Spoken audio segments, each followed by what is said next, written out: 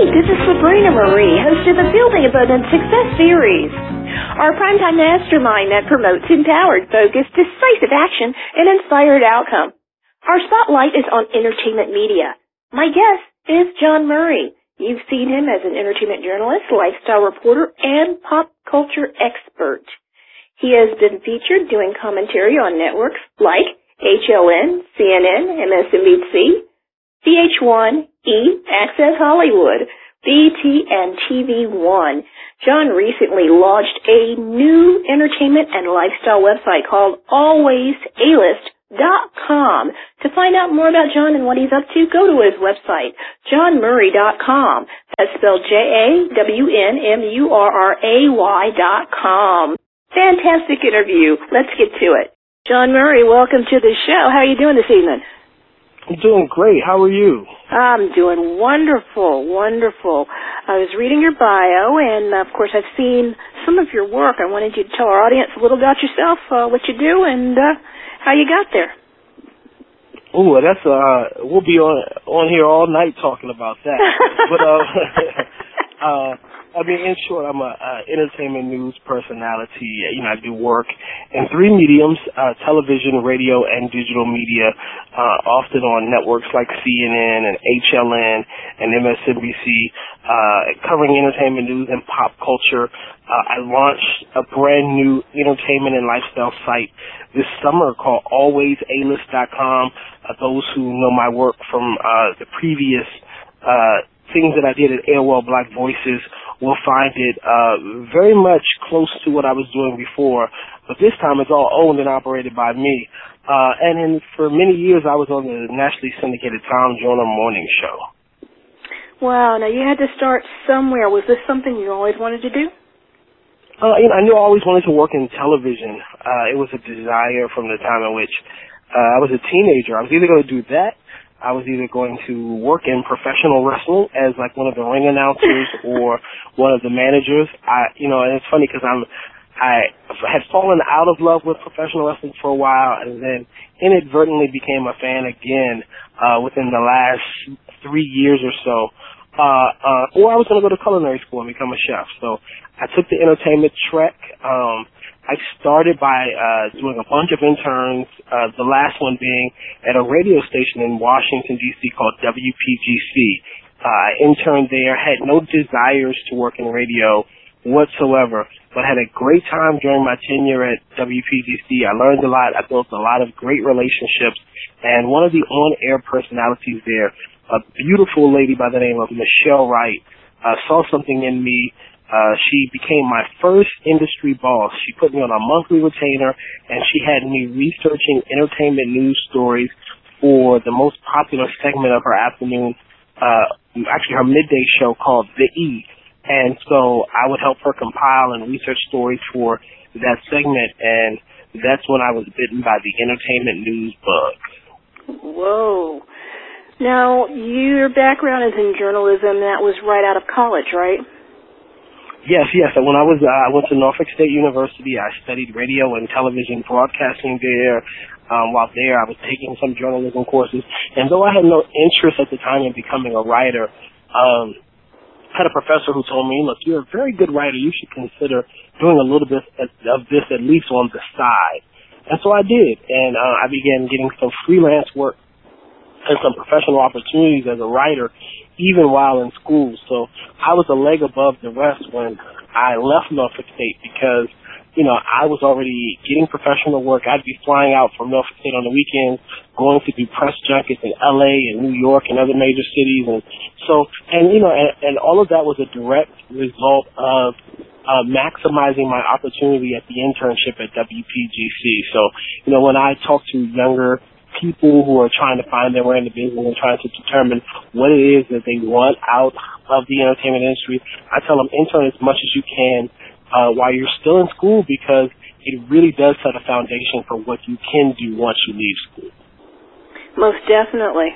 Now, you intertwine, you said pop culture with the writing as well as commentary.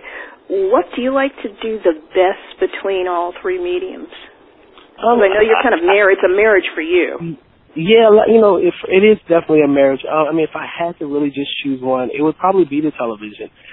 There's something about being able to go on TV, express your opinion, talk about current events, hot topics, the things that are going on in the news, particularly when, I'm on as a guest with other hosts. The thing I like about the cable network medium is that I get to go and play with others. There are lots of people who their ultimate goal is, I want to host my own show and I want to have my own platform. For me, I really like going and playing with others. I like going and sitting in with a host like James Velez Mitchell, or Vinnie Politan, or Melissa Perry Harris, and talking about the hot topics and current events, and being able to banter with them and to be able to share information while also being witty and entertaining. And it's just, it's a fun medium, and I really, really enjoy conveying, the things that I'm trying to express in that medium. In the last couple hundred years, the black media has really changed deeply. I was wondering, who influenced you in not only your career choice, but just, somebody you really looked up to in the broadcasting arena? Well, just growing up and being a young person trying to determine what I wanted out of life, there were three people who I consider my heroes, and they were Oprah Winfrey, Will Smith, and Kirk Franklin. And the latter was because, I grew up a church boy. I was actively involved in the church. And a lot of people around me thought that maybe at some point I was going to grow up to become a preacher or a minister of sorts. And I liked Kirk because he epitomized that you could have balance, that you could, have relationship, that you could love God, but also work in mainstream entertainment. You could have, you could bridge the gap between the two worlds and do it without losing your integrity. And so those were my three heroes, the three people that I, admired, respected, and really looked up to. And then professionally, around the time that I was in college, the E! Entertainment Network had a show called The Gossip Show. And I never really wanted to be in the gossip business. I always wanted to be legitimate. And, I was going to school.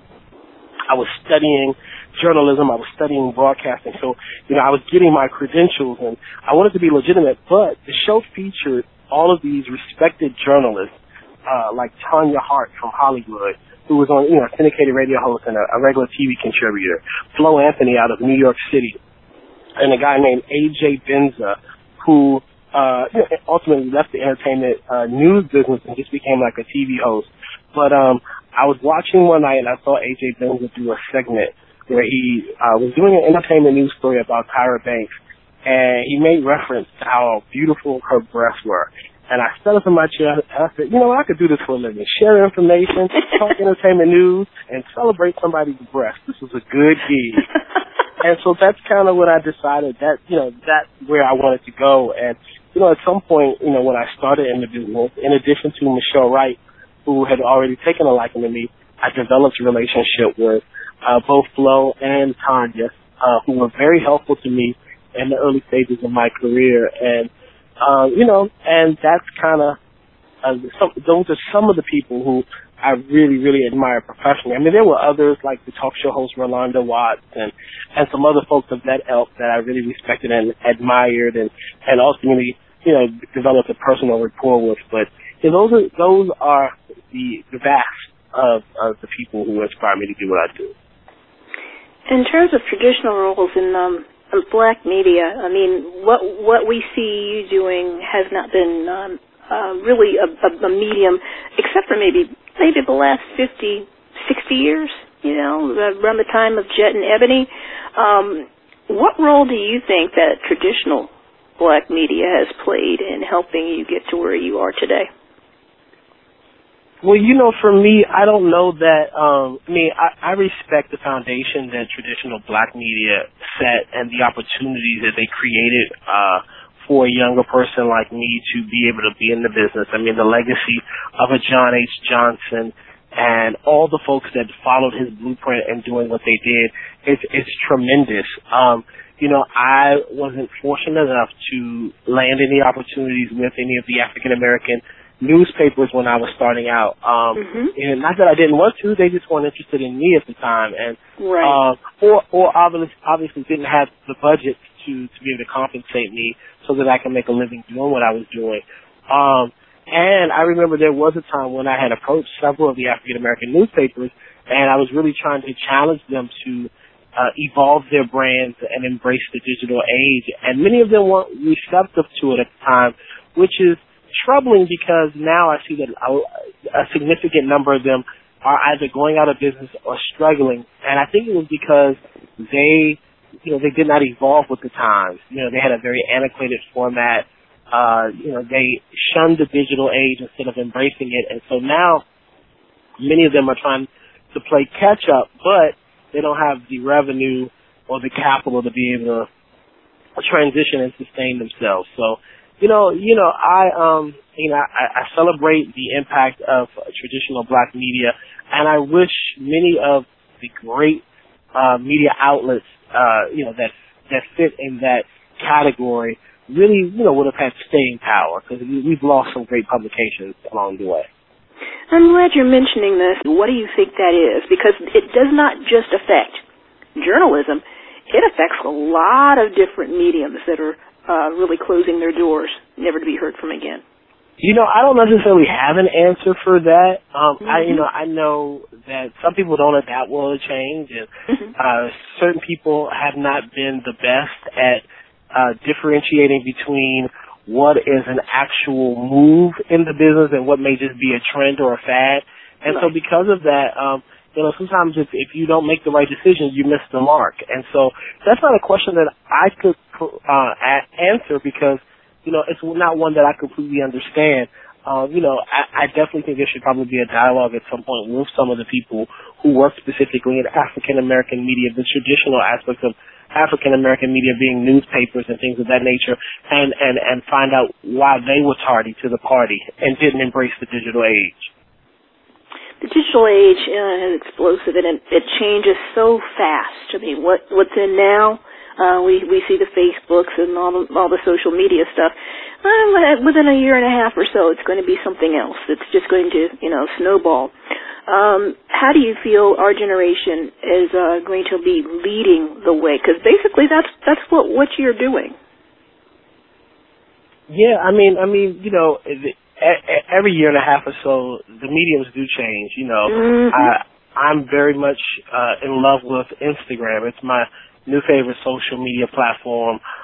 It's so funny to hear people make old school references to MySpace and really old school references to Black Planet. And so, those are the platforms and the mediums that everyone was, fully engaged in just a few years ago. That's right. And so, it's hard to determine what's next and what's to come, because I don't think any of us could have determined that these were the social media platforms and the new age frontier playgrounds that we'd be engaged in now. Some college kid, some young person sitting in the dorm room, just like the founders of Facebook, will come up with some new clever idea, and it'll be, the new phenomenon, in 2013, 2014. And I'm excited. Some of the ones I navigate and, explore and gravitate to. And some of the ones I just don't even pay any attention to. Like, there's one out now, I think it's called Pinterest, which is, very similar to Instagram, and I'm not even remotely interested. So you have to pick and choose which ones you connect with, because otherwise you'll occupy all your time just being engaged in social media. I can imagine that your schedule's crazy. You say that you're able to, fraternize with various types of mediums, whether it be television, whether it be internet or whatnot. How do you juggle your schedule? For me, it's a lifestyle. I mean, this is just kind of what I do. I have a rhythm that works for me. Surprisingly to most people, I sleep. I get 8 hours. I love to sleep. I rest. During my hectic seasons, I can do upwards of maybe 100,000 frequent flyer miles a year. But when I feel like I need to slow down and pull back and take time for me, I do that as well. So, for the last 8 months to a year prior to launching AlwaysAlist.com, I took some time off from the industry just to do that. You know, I literally was only doing social media consulting projects as well as my television appearances. Just because, you know, for 7 years consecutively, you know, I maintained a very robust schedule, and I was feeling like I was burnt out and I was tired, and I just needed to kind of reconnect with my real life. I needed to, you know, go to some friend's birthday party. I needed to, you know, handle some personal business affairs. I just really needed to take some time off from me and do some things that I had not had a chance to do because I was always on the go. And so, you know, launching the new site has kind of, you know, increased my workload and schedule again. However, you know, I'm starting and re-engaging on my own terms and on my own schedule, and I enjoy it that way. Wonderful. Now, you have a faith-based music compilation, Untapped. I thought that was really fascinating. Did not even know about that. Can you tell us about that? Yes, you know, for maybe 4 or 5 years, I did some consulting work with EMI Gospel. One of the executives there, Karen Jackson, who ran their marketing and promotion division, she approached me one time at an award show. She had heard that I'd done some artist development and media coaching for some mainstream celebrities and recording artists, and she said, you know, one of the things I feel as though our gospel artists lack is the ability to translate in the mainstream medium. And so she brought me on, and I helped to develop maybe 4 or 5 of the artists that were on their roster, one of which is a singer named Kierra Sheard, who will be featured in an upcoming BET reality show called The Sheards, along with her mother, Karen Clark Sheard. And so, you know, us working together, us collaborating and doing multiple projects together, Karen kept saying, look, we got to find a way to use your reach and to use your brand to engage the audience in a different way. And so I always had a passion for helping the underdog and the unsigned talent. And so Untapped was our digital music reality competition. And so we held an online competition for artists to submit songs.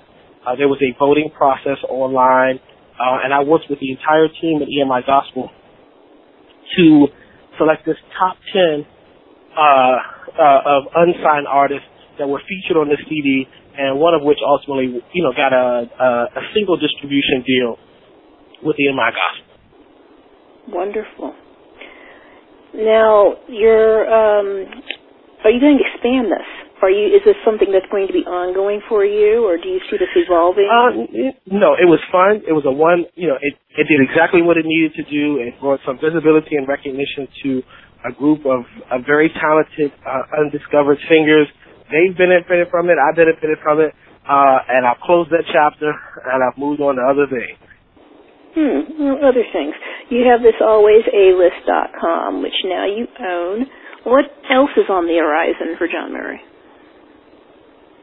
You know, right now, that really is my priority. It's been a significant undertaking, one that, you know, has really consumed a lot of my time since we launched in July. I mean, our numbers have been tremendous, you know, since our launch. We launched in July.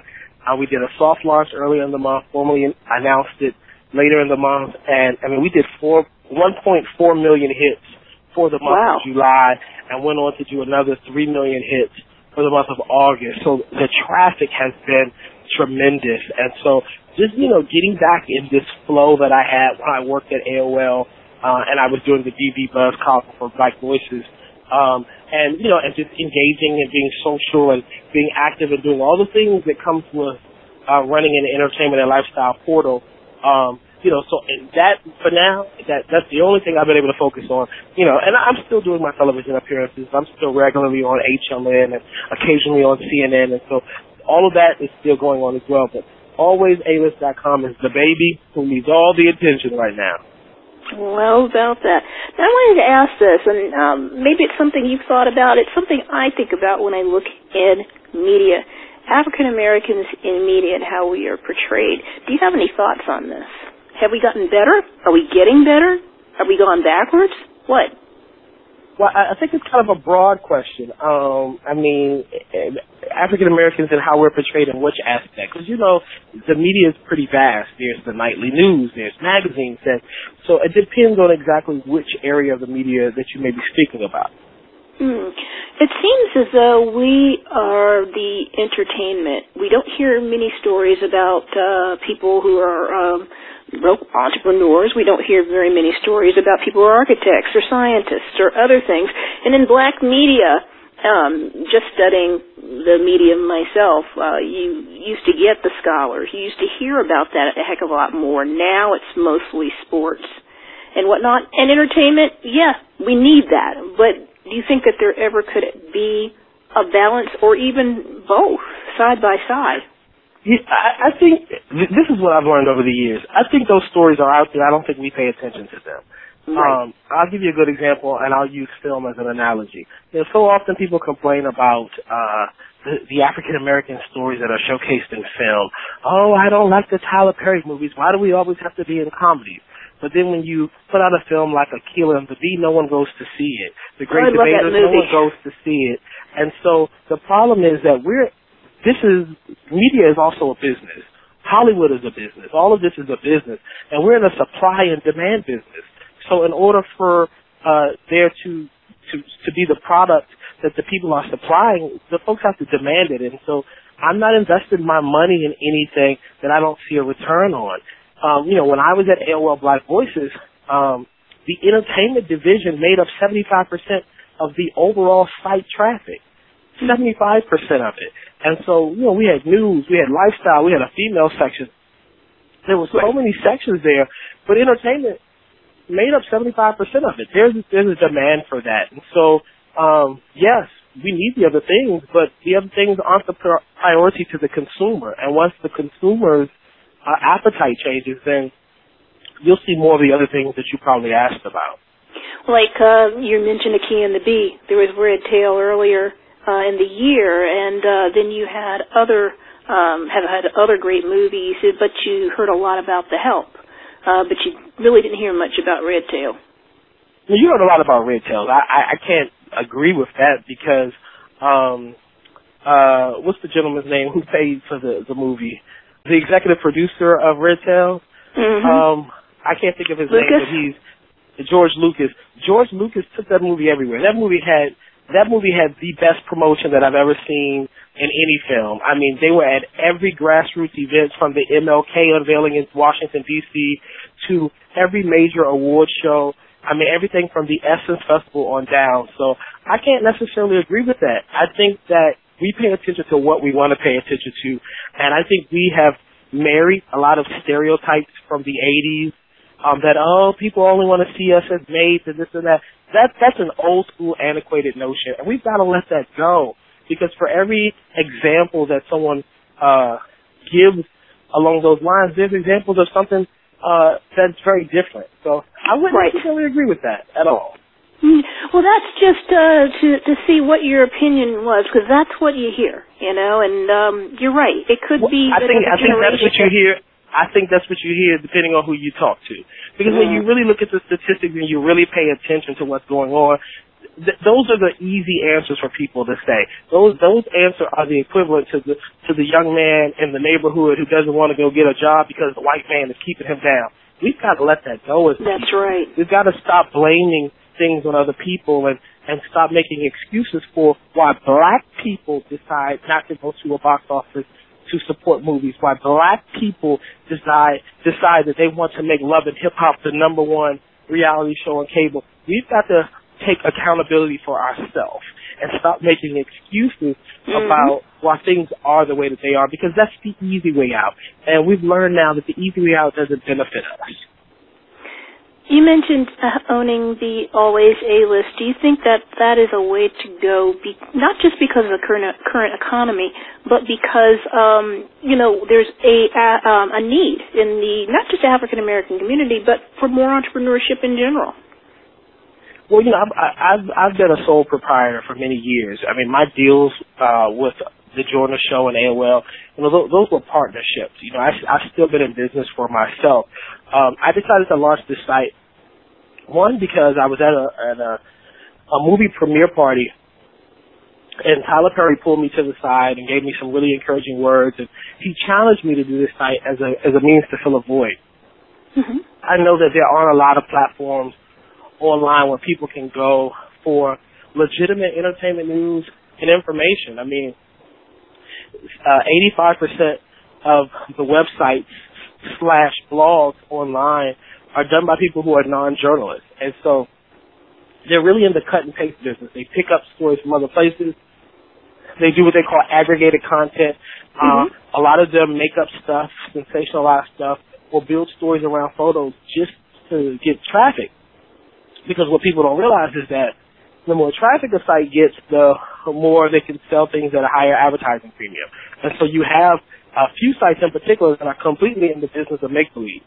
And unfortunately, a few of those sites happen to be some of the biggest traffic getters on the internet. And it's because, again, it goes back to the appetite of the consumer. So many of us love to consume all things negative. We love to consume all things sensational. And so we've got to learn to educate and change our own appetite so that we stop building things up that aren't the best representation of us.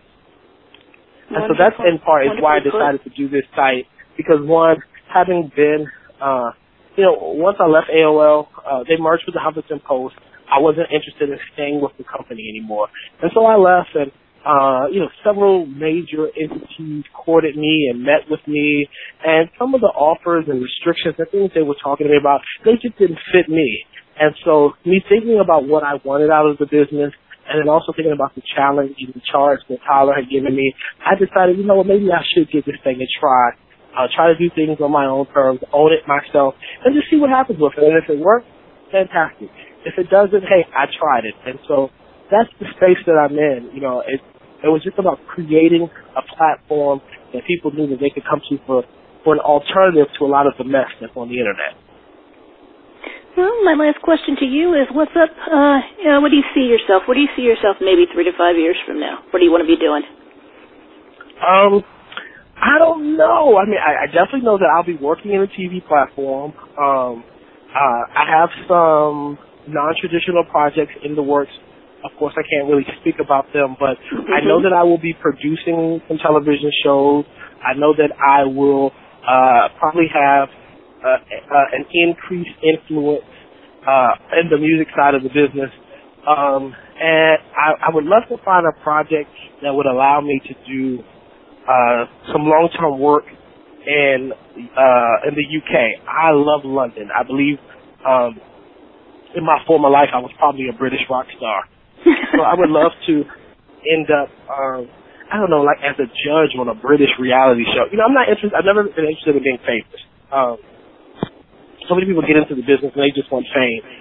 For me, I love what I do professionally, and I always wanted to be respected for my skill set. I wanted to be respected for my opinion and my insight and my expertise. And so I've been offered God knows how many reality shows, but I've turned all of them down because I'm more interested in doing things that showcase me as a professional. So if I could find a good show in the UK, if I could live in London 3 months out of the year, I'd be a happy camper. Sounds like it would be fun. Sounds like it would be a lot of fun. I could go over to the UK and be the Black Simon Cowell. That would work for me. You'd be that rotten. I'm just kidding. Well, I'd be that honest. A-List.com and JohnMurray.com are your websites. Are there any other places that we can find you? No, let me tell you, you can find everything you need, all the social media connections, all the links and everything.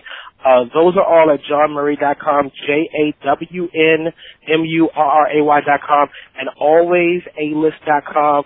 Bookmark it, add it to your favorites. Check it daily. We're updating the content. We got lots of stuff. We're constantly evolving, and hit us up. Buy some ads and stuff. Hey, I'm in business for myself now. I need all the revenue I can get. Wonderful. Thank you so much. I appreciate this. Thank you for having me on. It's been a great conversation. So I've enjoyed the dialogue, and I'm looking forward to continue growth from you as well. Thank you so much. Be blessed.